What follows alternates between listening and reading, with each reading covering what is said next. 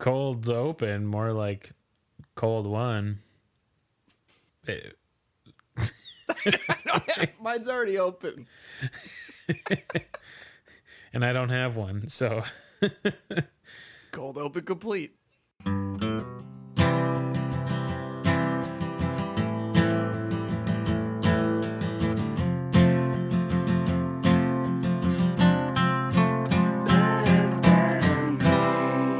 welcome everybody to the only podcast that's important, Bad Bandmates. Today, It's an aggressive statement. today we are, and it'll definitely be solidified in this talk. I mean, it'll, we're very, very thorough. We know what we're talking about. That was sarcasm, if you couldn't tell. However, I think the album and the person that we're talking about is important and really amazing. So we're gonna get into this. We already did one album by this person, and this was kind of an introduction to this artist for Josh, Kendrick Lamar, and we're going to be talking about the album "To Pimp a Butterfly." Right. Amazing album. It is the hip hop genre, if that sort of tickles your fancy. Album was released in March of 2015. Anyways, this album, like I said, hip hop genre, and it has kind of not the typical or not the sound of the time hip hop sound as far as the musical backdrop for it.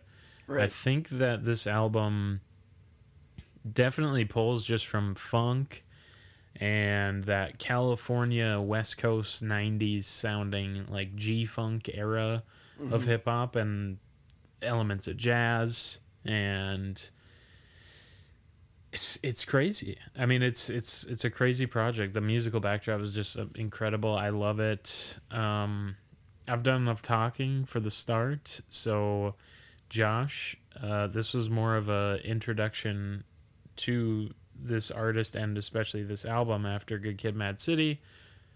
What are your kind of thoughts? I have listened to this album probably 15 times since you gave me it, like minimum, front to back. I fell in absolute love with it. I would call this a concept record, and Sure. I think that it is probably the best one of my time that I've ever heard.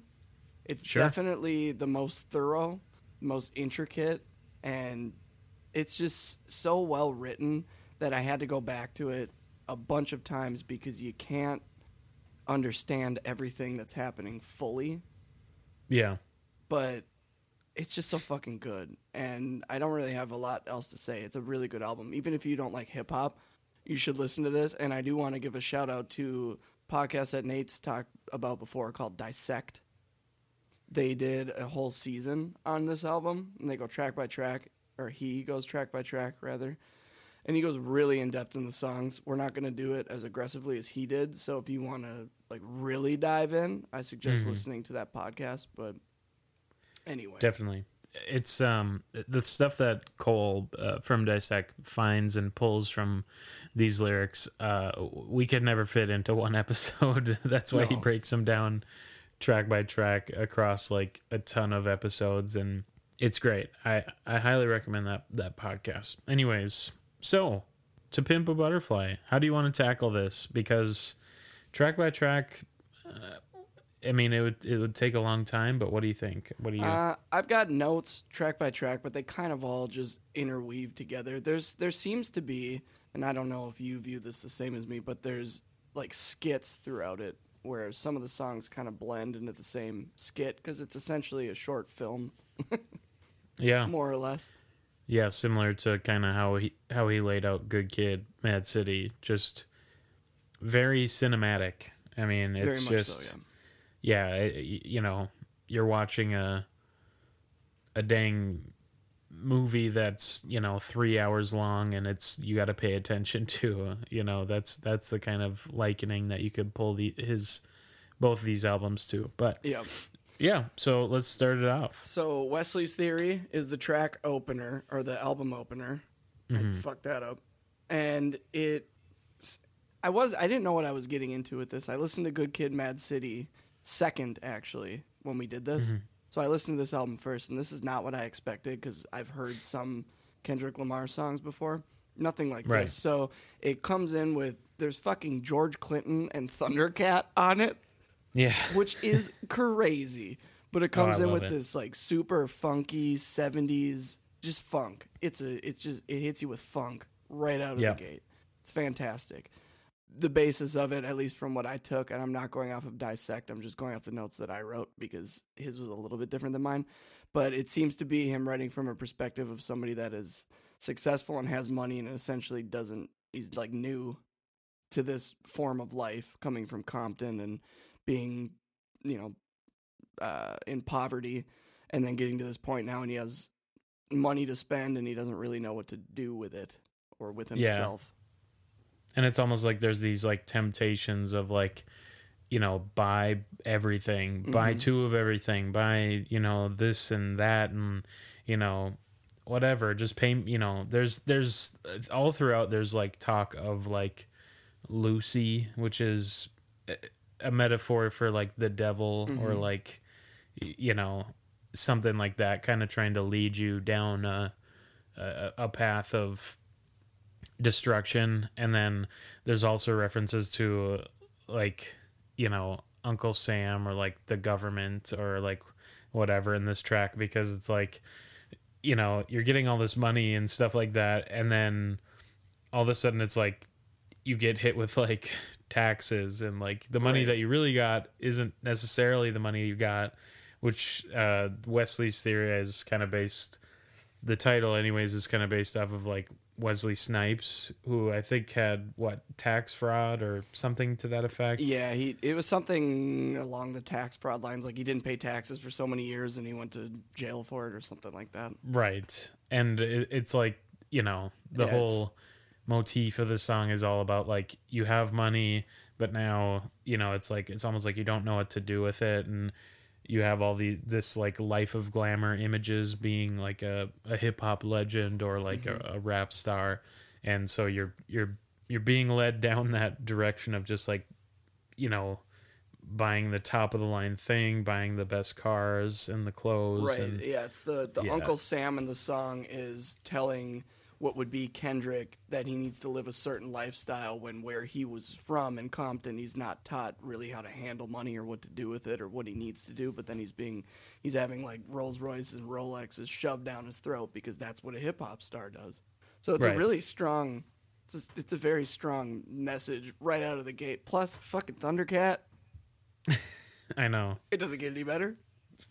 Just insane bass grooves throughout this that Thundercat had a hand in, and you have other people like I think Flying Lotus, who's kind of a pretty unique like hip hop producer and stuff like that. This album, like I said at the beginning, just musically is just in another league of its own, and so it's just so good. So anything else on Wesley's Theory? No. So then we move into For Free. I learned after listening to it a bunch of times and after listening to Dissect, I was curious if he had live musicians on this album, and it turns out he did. Yeah. And he hired like really good musicians. So it's this very, I don't know, like 50s kind of jazz. I don't know what era it would be in, but it's this really fast fucking jazz music that you'd hear at like a swing club or a jazz club or something like that. It's delightful. Yeah, it's super. It gives a kind of almost anxious feeling though for me. Like it's just so fast, and it just has so many like moving parts to it, and the jazz behind the track is just so beautiful. Like it's really good. Yeah. It's absolutely incredible what they do with this. And I don't know, like lyric wise, it's all about like kind of almost that same sort of building off of Wesley's Theory, but like in a little bit of a twisted way, where it's talking about like seemingly like maybe Kendrick's lover or somebody's, with a lady who's saying like, you're not shit, you're not buying me, like this, that, and the other thing, the other people that I've hung out with, they're buying me this, why aren't you buying me this? Basically just like, you have the money, why aren't you kind of basically buying out my love? Almost, that's how it always feels like this song. It's that like it's not about the interpersonal relationship between each other. It's just like this song about like just the money aspect of things, Right. The fame, the fortune, nothing to do with anything else. And then Kendrick just kind of goes into his whole spiel of, so basically just starts off with this woman complaining, kind of. There's no other way to put it, but just, you didn't buy me this for the 4th of July, you didn't buy me this, and then Kendrick like talks about how this dick ain't free. Yeah, that's kind of the hook that he says, is this dick ain't free. But see, this is where he's clever, because it's metaphorical. Yeah. And he's not literally talking about his dick in this, but he's essentially saying like, like I earned this. I got to where I am because I got myself there. I'm not just going to buy you a fucking Brazilian wax because I believe that she asked for one of those in the beginning. Yeah, I think so too. Yeah. It's, but then he also kind of builds off I feel like there's like actually like, he kind of builds off the surface level stuff, but then I think he also goes a little bit deeper into like actual like African American history kind of in America, and how we've got, he's kind of talks about like he's got to the certain point, and it's not about like, it's not all about money, and I don't know, it goes so deep, and he speaks so fast. He does really, really fast. And this is where, when I was saying earlier that they have sections, this portion leads you directly into King Kunta track 3. Yeah. Like as he's building, he's basically telling the story of him being successful and having money and being with somebody from his quote unquote past life. Yeah.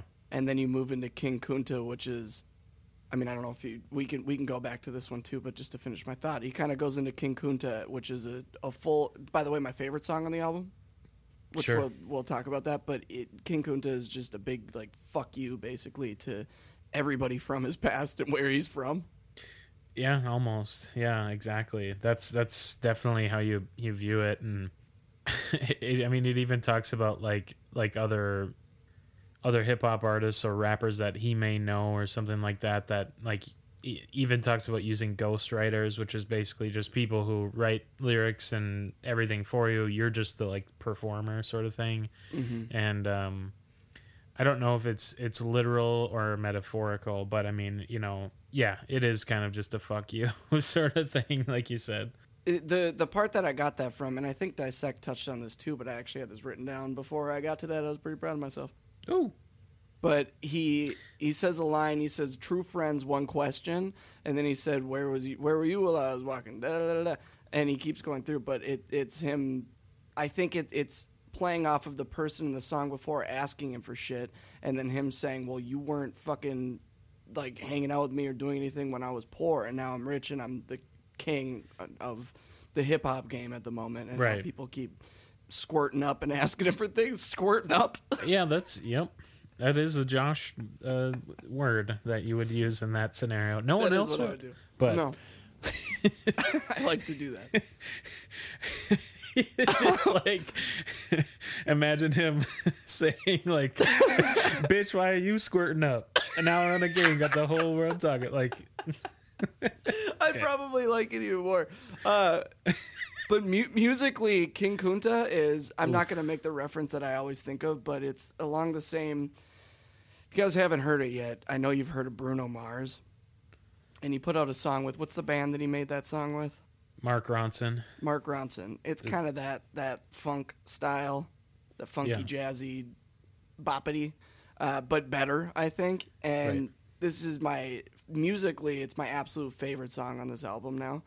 It just, even if you're not paying attention to the message or what the song is about, it is so fucking well written musically. Like I can't stress enough how great the artists are on this album. It is so goddamn good. Yeah, just absolutely unbelievable. Definitely. I mean, this was the song that, I mean, when I first heard this album and this song came on, I was like, okay, like he hits you with Wesley's Theory, which is just this absolute like funk banger, and then you get the For Free that gets this jazz, and then King Kunta has this back to that funk and West Coast California G-funk vibe from the 90s, you know, Dr. Dre and Snoop Dogg and stuff like that. And it's just revamped for a modern era, and it's just beautiful. Yeah. And then you move into Institutionalized, which I kind of read as in the same skit as the first three, where being that he was with the people that were still, you know, his old friends maybe, or girlfriend or whatever, that was asking him for shit, and then he moves into I think he hasn't talked about Lucy yet, but he's still talking about Uncle Sam at this point. Yeah. Which is pushing him to be the rap hero that all of America wants to see, and not necessarily who he is.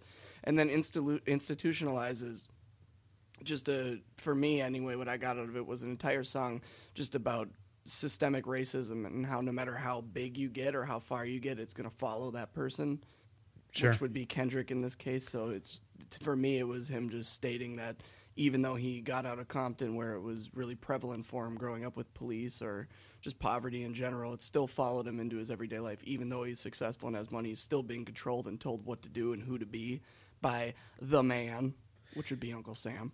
Absolutely. Couldn't have put it better myself, and I won't even try. They also have I don't know what the fucking instrument is, but it sounds like the same thing that Ron Burgundy plays. And I love those little flute things. You know what I'm talking about? Yeah, there's some like jazz instruments and stuff in the background, definitely. Yeah. I mean, throughout this, yeah. Yeah, it's another, but this one's a little more on the smooth jazz side. Yeah. Kind of mellows out a little bit, and they do have a little more of like a hip hop beat style to it, laid over the jazz. Like I think these are sampled drums, which is the first time. King Kunta had layers that I noticed. Like it had live drums, and then it also sounded like it had some sampled kicks and whatnot. Yeah. Institutionalized, I think, might have been full samples.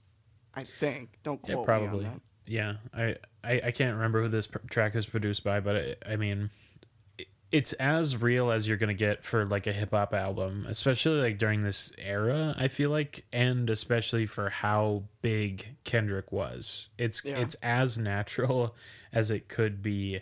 You know, you're not getting those booming 808s, and you're not getting that, I guess, stereotypical like trap beats that were kind of pretty big at the time and still are and stuff like that, but like with the really fast hi-hat stuff and whatever. This was like, yeah, for the time, I mean, it was pretty out there, you know. Yeah, and it's the kind of backing beats that really music in general that you'd expect to sound dusty, as we've discussed before, but it's not. It's super clean and really polished, and I assume that's because a majority of this, from what I read, was actually tracked live for the album, so it's not sampled, which is nice. That little bit I was talking about, the Ron Burgundy thing, I think is just a saxophone, and I'm stupid. Okay. Okay.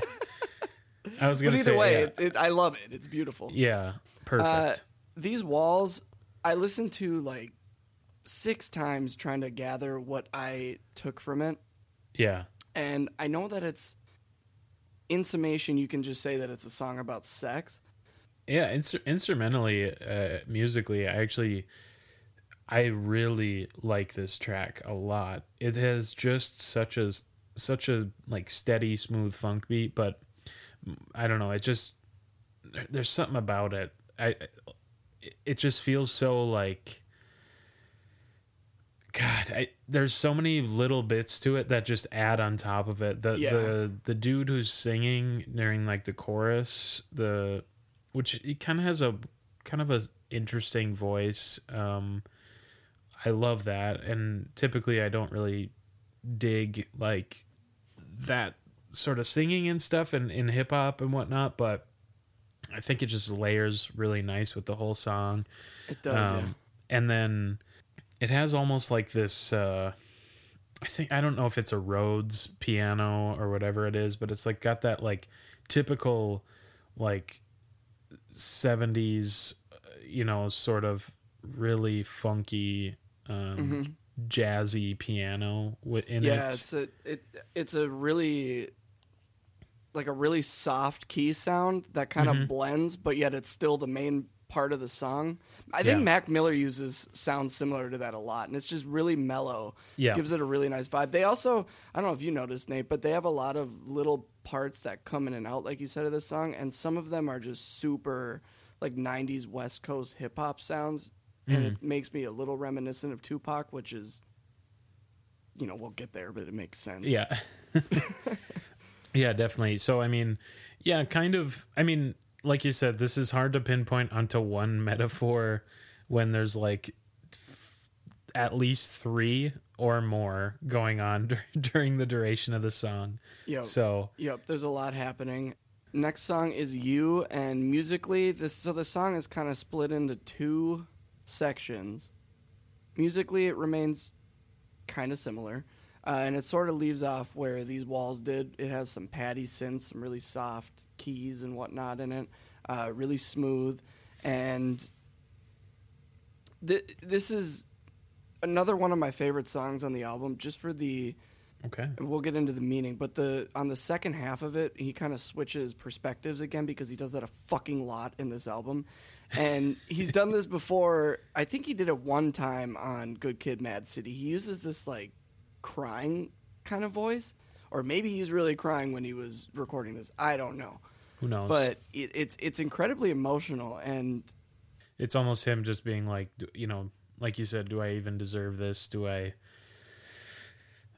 just questioning everything that he's got to this point in his life, basically. Yeah. And there's a line in it that says, a friend never leave Compton for profit or leave his best friend, or a friend would never leave Compton, rather. So I know that just based off of an interview that he had some friends die while he was out on tour, and I don't know, I'm assuming it was his first album, Good Kid, Mad City, when he was starting to blow up. And he talks about in the song how he didn't go see him when he was in the hospital. He FaceTimed him instead. And it's a super emotional song. And I feel like it's just him standing in the mirror, drinking himself into a pit, and then screaming at himself for being a fuck, basically. Yeah. Which is, it's a very emotional moment on the album, and kind of as low of a point as it is, it's a peak on the album, which again is part of his genius, how he does that. Yeah. I mean, that's a good way to put it. It just kind of is a very standout track, and for good reason, just because, you're kind of riding along this emotional roller coaster with him, sort of thing. And this is definitely a high emotional point on the album. And then we move into All Right, which is it's a moment of clarity. So the hook is "We gon' be all right," and I took it as him waking up and just pulling himself up out of the fucking depressed, shitty state that he was in essentially the night before. Yeah, I don't really have much more to say on this other than, I mean, I think it's a great track, and it is almost like a recap of, like, what, this has happened in our lives, and this has happened, and that's happened, but at the end of the day, we're gonna be all right, sort of thing. And and a lot of this stuff, again, I mean, we can't really speak to the lifestyle and the stuff that Kendrick has had to deal with, or the people he grew up with and stuff like that, but just all in all, I mean, it's powerful stuff to just have kind of this, like, unifying song of, like, after everything that's happened, after everything that will happen, we're still going to be together, we're going to be all right. That's kind of how I always view this song. So I don't know if that's right, but it doesn't have to be right. That's why it's our podcast. Hey. Or as you quoted, the best podcast ever. The next song, For Sale, question mark, is, I think it's the first time that we're actually like fully introduced to Lucy on the album, if I'm not mistaken. And I think this song was written pretty much in the perspective of Lucy just trying to lure Kendrick again into the fortune and fame lifestyle. Yeah. And move him completely away from where he's from and what he knows into being what Lucy wants him to be. Exactly. Kind of has a weird... It's this weird, almost dreamy sort of sounding track. It sounded like it would be a Glass Animals B-side. Kendrick would never stoop that low. I wrote that down. I don't know if I actually believe that or if I just wanted to piss you off, but I did have that written down. It's definitely the latter. I think it's just this. It's so interesting, this track. I mean, again, you know, you go from All Right, which is this really, really hyped up sort of, you know, track, and then you go into this weird dream state of where it's essentially just him being lured by some, you know, satanic figure or whatever, you know, just trying to catch him and trying to get him to go down the wrong path, like you said. So yeah. And then this is where, so there are a couple points where I get confused on the message again, because why wouldn't you when there's so much stuff happening? But you move into Mama, and I wrote down Kendrick is returning to his homeland of Compton with this newfound clarity and with the experiences from his new life and seeing where he's from in a new way. And this is where I thought that he was starting to take a turn to want to represent where he's from in his platform in like a positive way, instead of the way that that he's being forced to push it out more or less by Lucy or Uncle Sam or whatever it may be. Yeah. I don't know if that's right or not. That sounds perfect. Yeah. And I think obviously, well, you know, I don't know if we're going to get to the Tupac references later, but I think that Mama also is like, I mean, Tupac has that song Dear Mama, and it's, you know, and it's all about like just showing a love for, you know, your mom and stuff like that. Like that. And I think this is just another reference to pull from the Tupac, I don't know what I want to say, from the Tupac discography, I guess, because I mean, I guess we can kind of like go into it right now, but I mean, there was talk before of like this album was going to be named To Pimp a Caterpillar. And we'll kind of get into the themes that make the album what it is, I guess, hopefully later at the end, because it kind of ties everything up nicely. But To Pimp a Caterpillar to PAC, you know, Tupac. I mean, this is just, I mean, as much as it is Kendrick's own story, I think it is him also representing the story of people who grew up in Compton and stuff like that. And I mean, you know, Tupac's one of those people that was from his area and stuff like that, and he idolized, and he basically went through the same life shuffle growing up as Tupac did. And so, you know, it's definitely a representation of all that stuff. But all that to say, I don't know how much that made sense, but I think him having a song called Mama, and then Tupac has that song kind of all dedicated to his mom and stuff like that. I mean, I don't know, the coincidence is there, I guess. So Hood Politics is the next song, and to go along for the story, and then we can talk about it musically, but this is another, at least what I took out of it, is another song about mainly focusing on systemic racism. And like there's a note in it that he does a nod to Killer Mike. Did you hear that part in it? Yeah. He says, everybody want to talk about who's this and who's that, who's the realist, who's whack, who's white, who's black. Critics want to mention that they miss when hip-hop was rapping. Motherfucker, if you did, then Killer Mike would be platinum. And so, yeah, that line is just so good. And then he just kind of talks about how, you know, your priorities are fucked up. You put the energy in your wrong shit, you know. Hennessy, Crown Vic. Yeah, it's Yeah, man, I love that line. Yeah, It's it is a really good line. I mean, this whole song this is another one of those songs that is so metaphorically thick, you'll never fucking weed through it.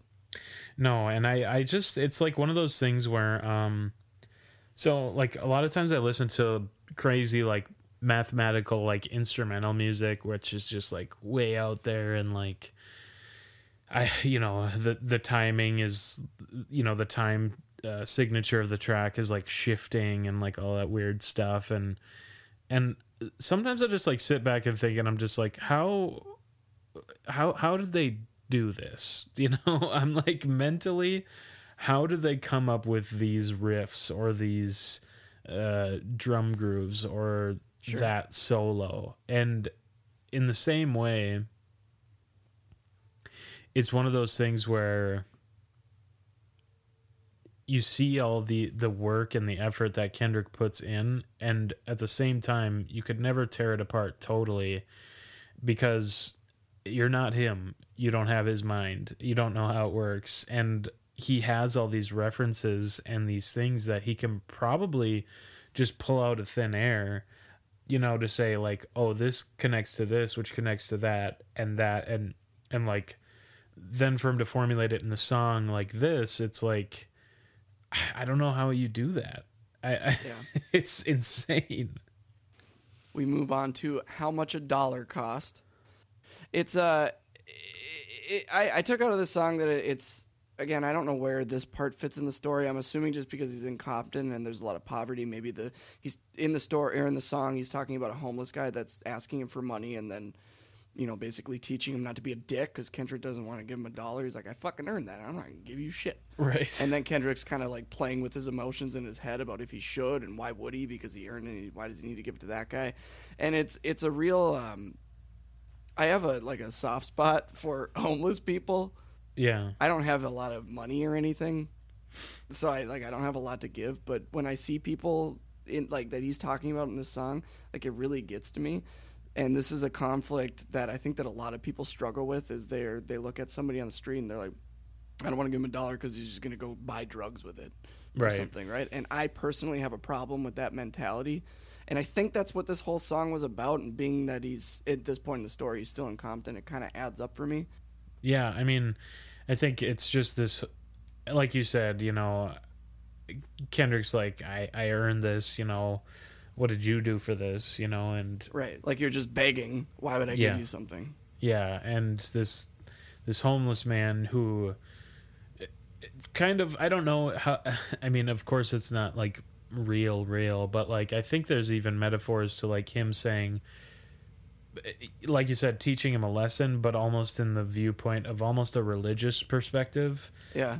To where it's like that classic story of like the Good Samaritan, all these rich people and whatever pass this begging man on the street, and the person who has nothing ends up being the one to like pick him up and stuff like that. Well, this is kind of a story of that almost, where it's like, Kendrick has all the wealth and the status and the fame, and this guy is basically just like, really at the end of the day, how much does $1 cost? And which is like such a, it's kind of a powerful little phrase. I mean, it's like it's something you've earned, yes, but at the end of the day, how much does that $1 really cost? Where did it come from, and what does it mean to you when it could mean the world to someone else? So I don't know. Again, you could break this album down, and it will be broken down for many years. And yes, so probably better than what we were doing it.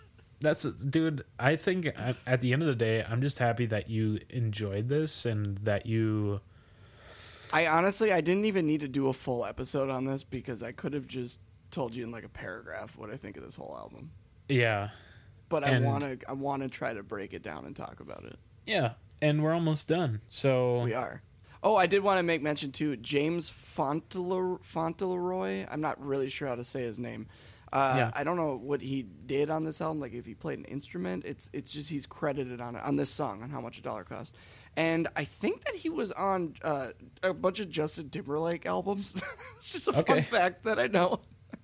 Okay. Made me happy. I like Justin Timberlake. All right. Moving on to Complexion, which I think, I could be wrong, you can correct me if I'm wrong, but I think this is another, like the whole song is kind of a nod to Tupac, because Tupac had, I don't remember what the song is called, but he had a song basically saying whether you're light skin, dark skin, you know, anywhere in between, you're beautiful, and that's kinda... That's more or less what the track is, yeah. You can dive in more, and like I had Definitely. read that he was playing the role of like a slave in this song with perspective that he was speaking from.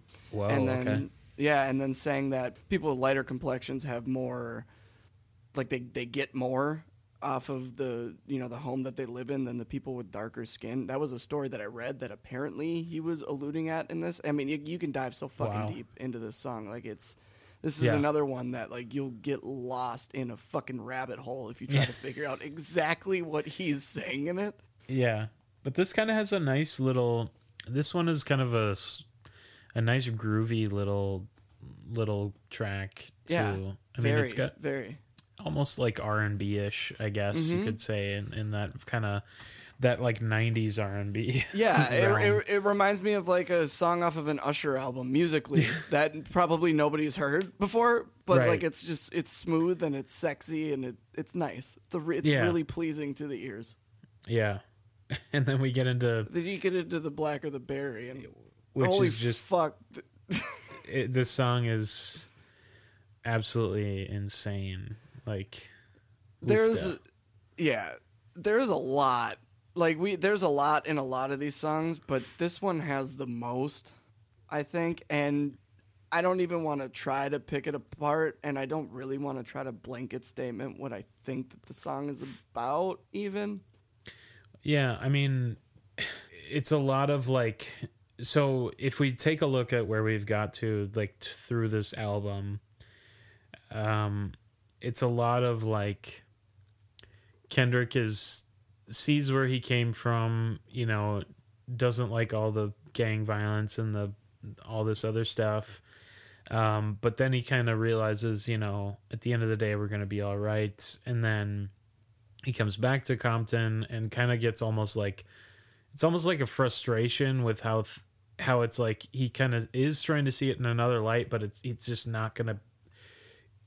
He's just like one man, and he's trying to change things, and then at the end of the day, it's like, well, this whole song he kind of makes reference to I'm the biggest hypocrite of 2015. You know, once you hear this, you'll understand what I mean. Is essentially kind of the thing he says at the beginning of each one of his verses to some way, shape, or form, and it's almost like he's trying to be this man of like.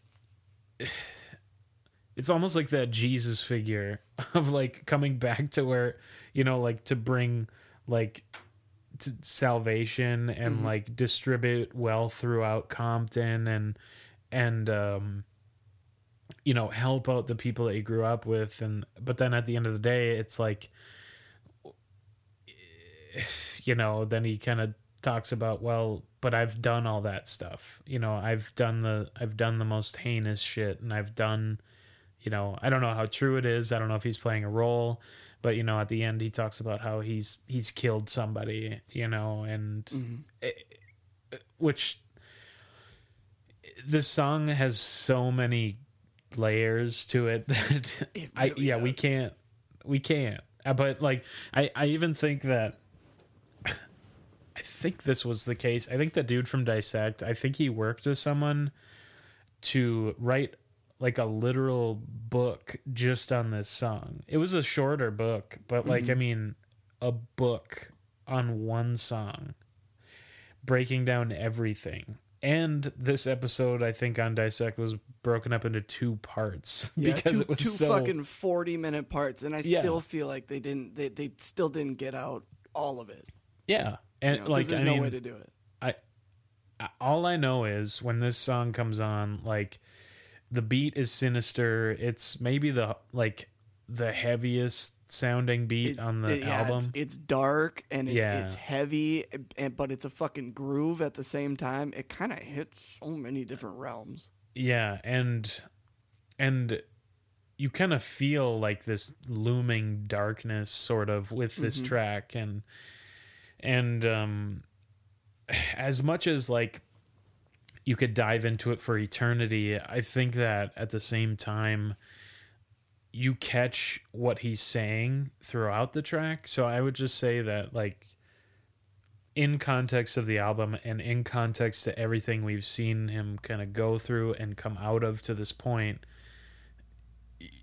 this is like almost the end, and it's like a true reflection of his life and where he's come from, what he's gotten to this point, and then him almost saying, am I even worthy to be like that person that people look up to, because I've done the exact same things. I'm not a savior, I'm not this, that, and the other thing. Right. But And then it goes into I, which I think is just another portion of that reflection point, and it's him. From what I got, it's him in a way like accepting his power and knowing that he can speak on behalf of the community that he came from and the people that he knows and the the surroundings that he was within, and he can be like a positive voice out of that and not listen to the Lucy of the album, and he can be right. like a voice for his generation and his people and his area and the town that he's from. And Yeah. Yeah. Yeah, and it's almost like this, after all the self-reflection and getting to this point, it's like at the end of the day, I know who I am and I love myself, and it's not like in a prideful way. It's more of a like comfortable in knowing who you hmm are yeah, and stuff. So I love that. I love that yeah, sentiment of this track. yeah, it was very good. And then on a musical note, he has a live version on the album, Mm-hmm. and I did listen to. There was a single release that was a studio recorded version, Yeah. and I like the live one more. And this guy puts on a fucking show. Jeepers, Yeah. Yeah. he's a talented guy. Yeah, I My don't know goodness. like how quote unquote live it is, but it certainly gives you that feeling of like, I mean, he just was killing it. I mean, it was just absolutely good. And then to just go off the story, and it seems like he's in Compton and he's like giving a show, Yeah, sort of thing. And then a fight breaks out. Kendrick kind of gives him a stern talking to of like, hey, we're royalty, we're kings, we're queens, we can't be doing this, we can't be fighting each other or anything like that. We should be at the highest level, which yeah. is, yeah, I mean, it's a powerful speech that he gives, and it's really interesting the way it plays out in an album like this. I think it's just genius what he hmm did. It really is. Absolute genius. And if it wasn't the live version, I don't think that it would have played into the story as well, being that Yeah. he has that bit in it, and it kind of is a playback from The Blacker the Berry, where in summation of it, he's saying like we can be a good community, but we have to be a fucking community. Like, we're all beautiful and we're all great. We're all kings. Stop fighting with your neighbors. Yeah. Essentially. Exactly. And then you move into Mortal Man. Longest And track, most interesting, and just ties the album together it beautifully. does. So there's It's a. crazy. This is the only song musically that I felt the beat had that dusty vibe Mm. that I thought that a lot on this record would, but I don't know if you noticed that or not. But this sounded like it was like a sampled record off of a shelf somewhere, and you didn't Sure. get that a lot on this album before because everything was either live tracked or it was super fucking produced. Yeah. So that was nice for the beginning bit.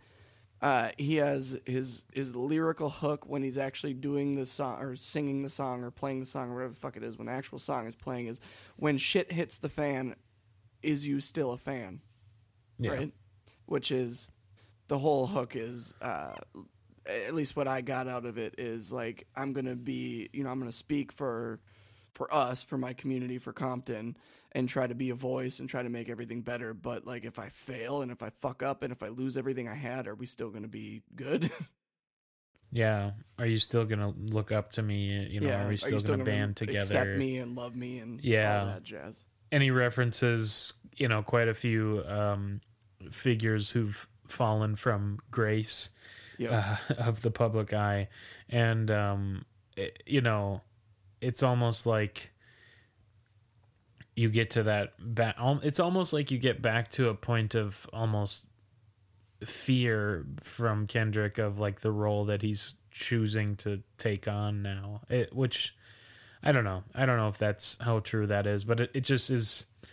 It just seems like it's almost like a nervous sort of thing. Yeah, it's a play off of that clarity. Like, I know who I am and what I want to do and what I need to do, but I'm scared to do it. And like, are you guys gonna accept me if I try to do it?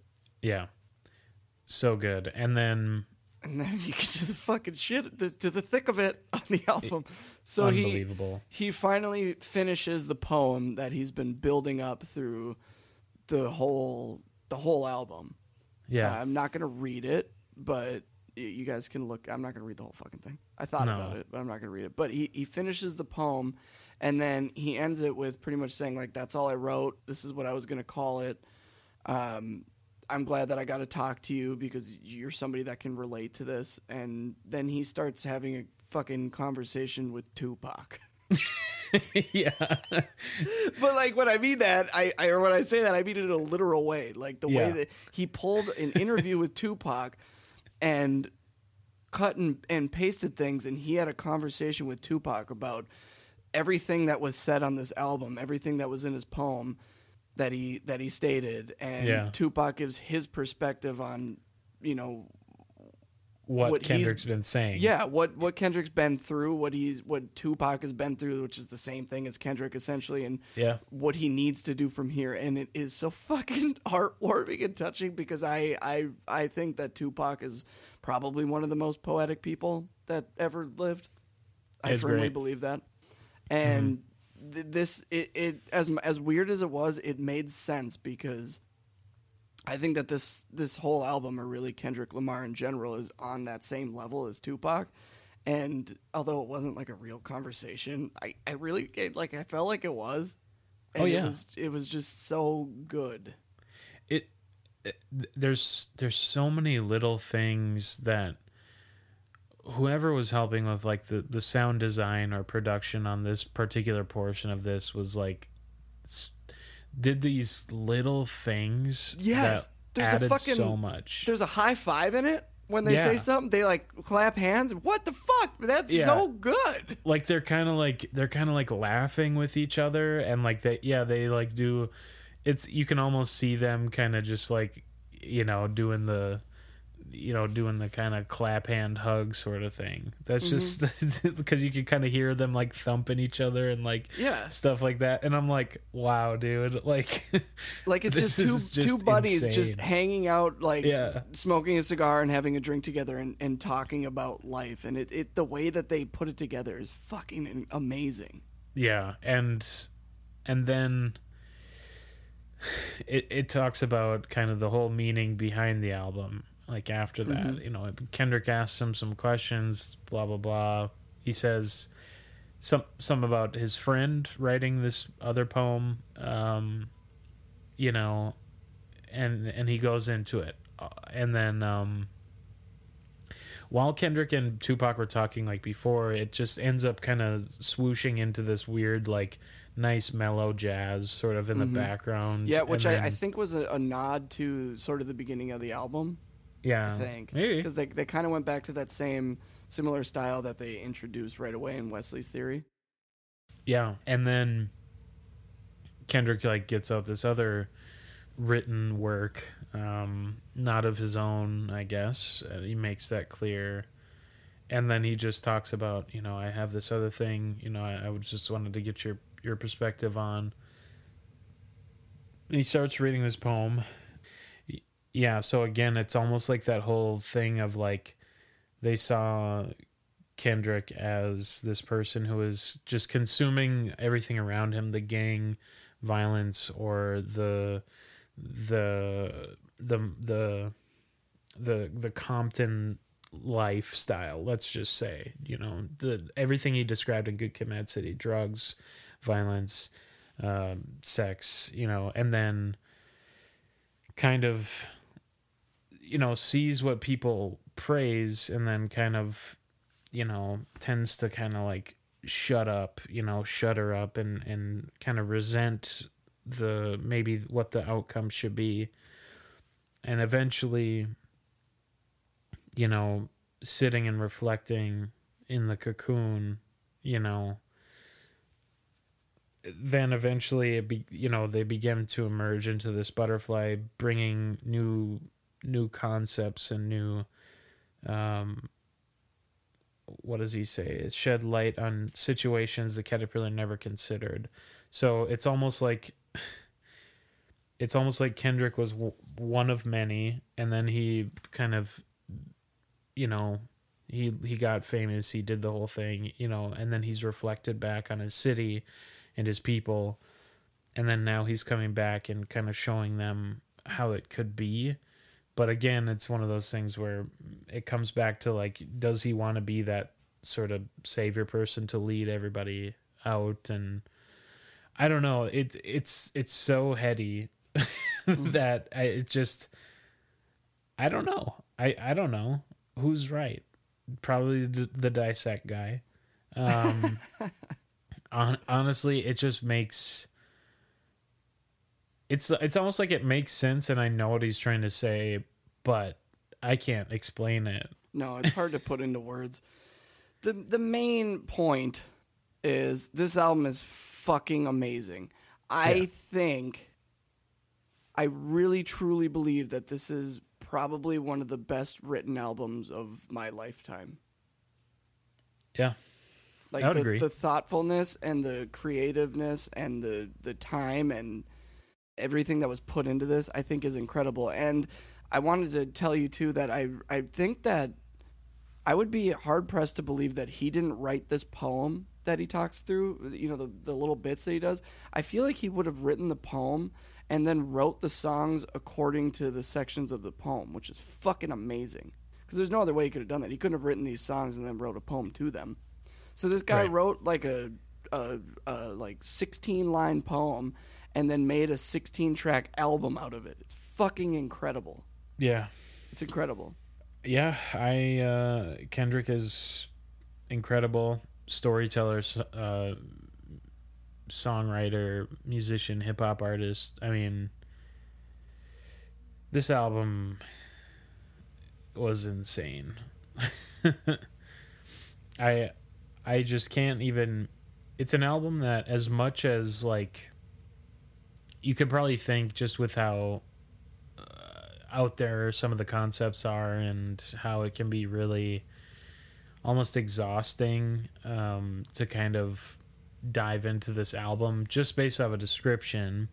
I think that this album, once I put it on, like, I can't stop listening to it. It just kind of, it's not like one of those albums where you can kind of pick and choose little tracks, although there are standouts. I think it's like, you might think of it as like, I don't know if I want to listen to this album. It seems overwhelming, but like, I think if you enjoy music or art in general, I think that this album is important. Yeah. And it also just deals with, some interesting stuff that maybe can bring some perspective to your own life, or what's really going on outside of your life and what other areas of our country or people are dealing with. And yeah, I don't know, it's interesting. I don't really have much more to say, I guess, and I don't want to talk anymore. I just feel like I feel like this album is just perfect. It really is. That's my last note that I have, is I truly believe that this is a perfect album. And if you guys aren't into listening to like lyric meanings or like diving into anything like that, that's fine. I recommend listening to King Kunta because you will like it. Yeah. You will. Yeah, definitely. You will like that song. That's the only song on the album that I can listen to on its own and not Sure. have to listen to the rest of the album, and it is super good. Just give this album a chance if you haven't yet. You really need to. Yeah, and if you do end up liking it, I highly recommend Dissect. Yeah. Just to get an even deeper dive. It's like it's like director's commentary. Like it's like your favorite movie, and then you like go into like the commentary and stuff Right. like that. Yeah, you have the director and like one of the actors speaking over it too. Right, exactly. Yeah. So anyways, I mean that's it. That's it. I mean, To Pimp a Butterfly. There's been a few artists that you've given to me that I've liked, and this one hit me with as much love as Mac Miller did when I started to get into that, and that was a big one for me. So I fucking thank you. Since you listened to this 15 times plus, Oh my god, I've listened to it so many times. have you attempted to go through Damn yet? No, I haven't. I Okay. want to buy it on vinyl before I listen to it. That's the way that I want to do that. Okay. Well, maybe a couple weeks from now we'll do Damn, and we'll give a break. You know, we did 2 weeks in a row of Kendrick. I mean, You know how many times I can listen to Pimp a Butterfly in the next 2 weeks? quite a bit. A lot. A lot. So that was it. Josh did his deep dive on Kendrick. You know, 2 albums, I guess, if you want to say that's a deep dive. Deep enough. I think he's an important artist of our time, and he was supposed to have released something in 2020, but kind of COVID messed that up. So we look forward to 2021, and who knows, we might get a Kendrick album. Yeah. In the meantime, make sure you listen to Pimp a Butterfly, and if you haven't yet, Good Kid, Mad City. Listen to Good Kid, Mad City first, though. That's the order that they are supposed to be in. Don't fuck it up like I did. And make sure you check us out on Twitter, Instagram, Facebook. Search Bad Bandmates. If you like this episode, you can share it from our website onto your social medias, so that way all your friends can hear us talk and gush over Kendrick. Right, and we're not going to do a bad band names, just like with Good Kid, Mad City. Just, you know, I think, yeah, we're just going to leave it at this. It just doesn't feel right to do it. Yeah, it's a long episode, and it's a long episode, and this is too good of an album to end the episode with making dick jokes. Yeah, dude, one of mine is like, well, I don't want to spoil it, but yeah, I mean, I have one written down called Tit Squeezer. So this has been Bad Bandmates. It's so long, and goodbye.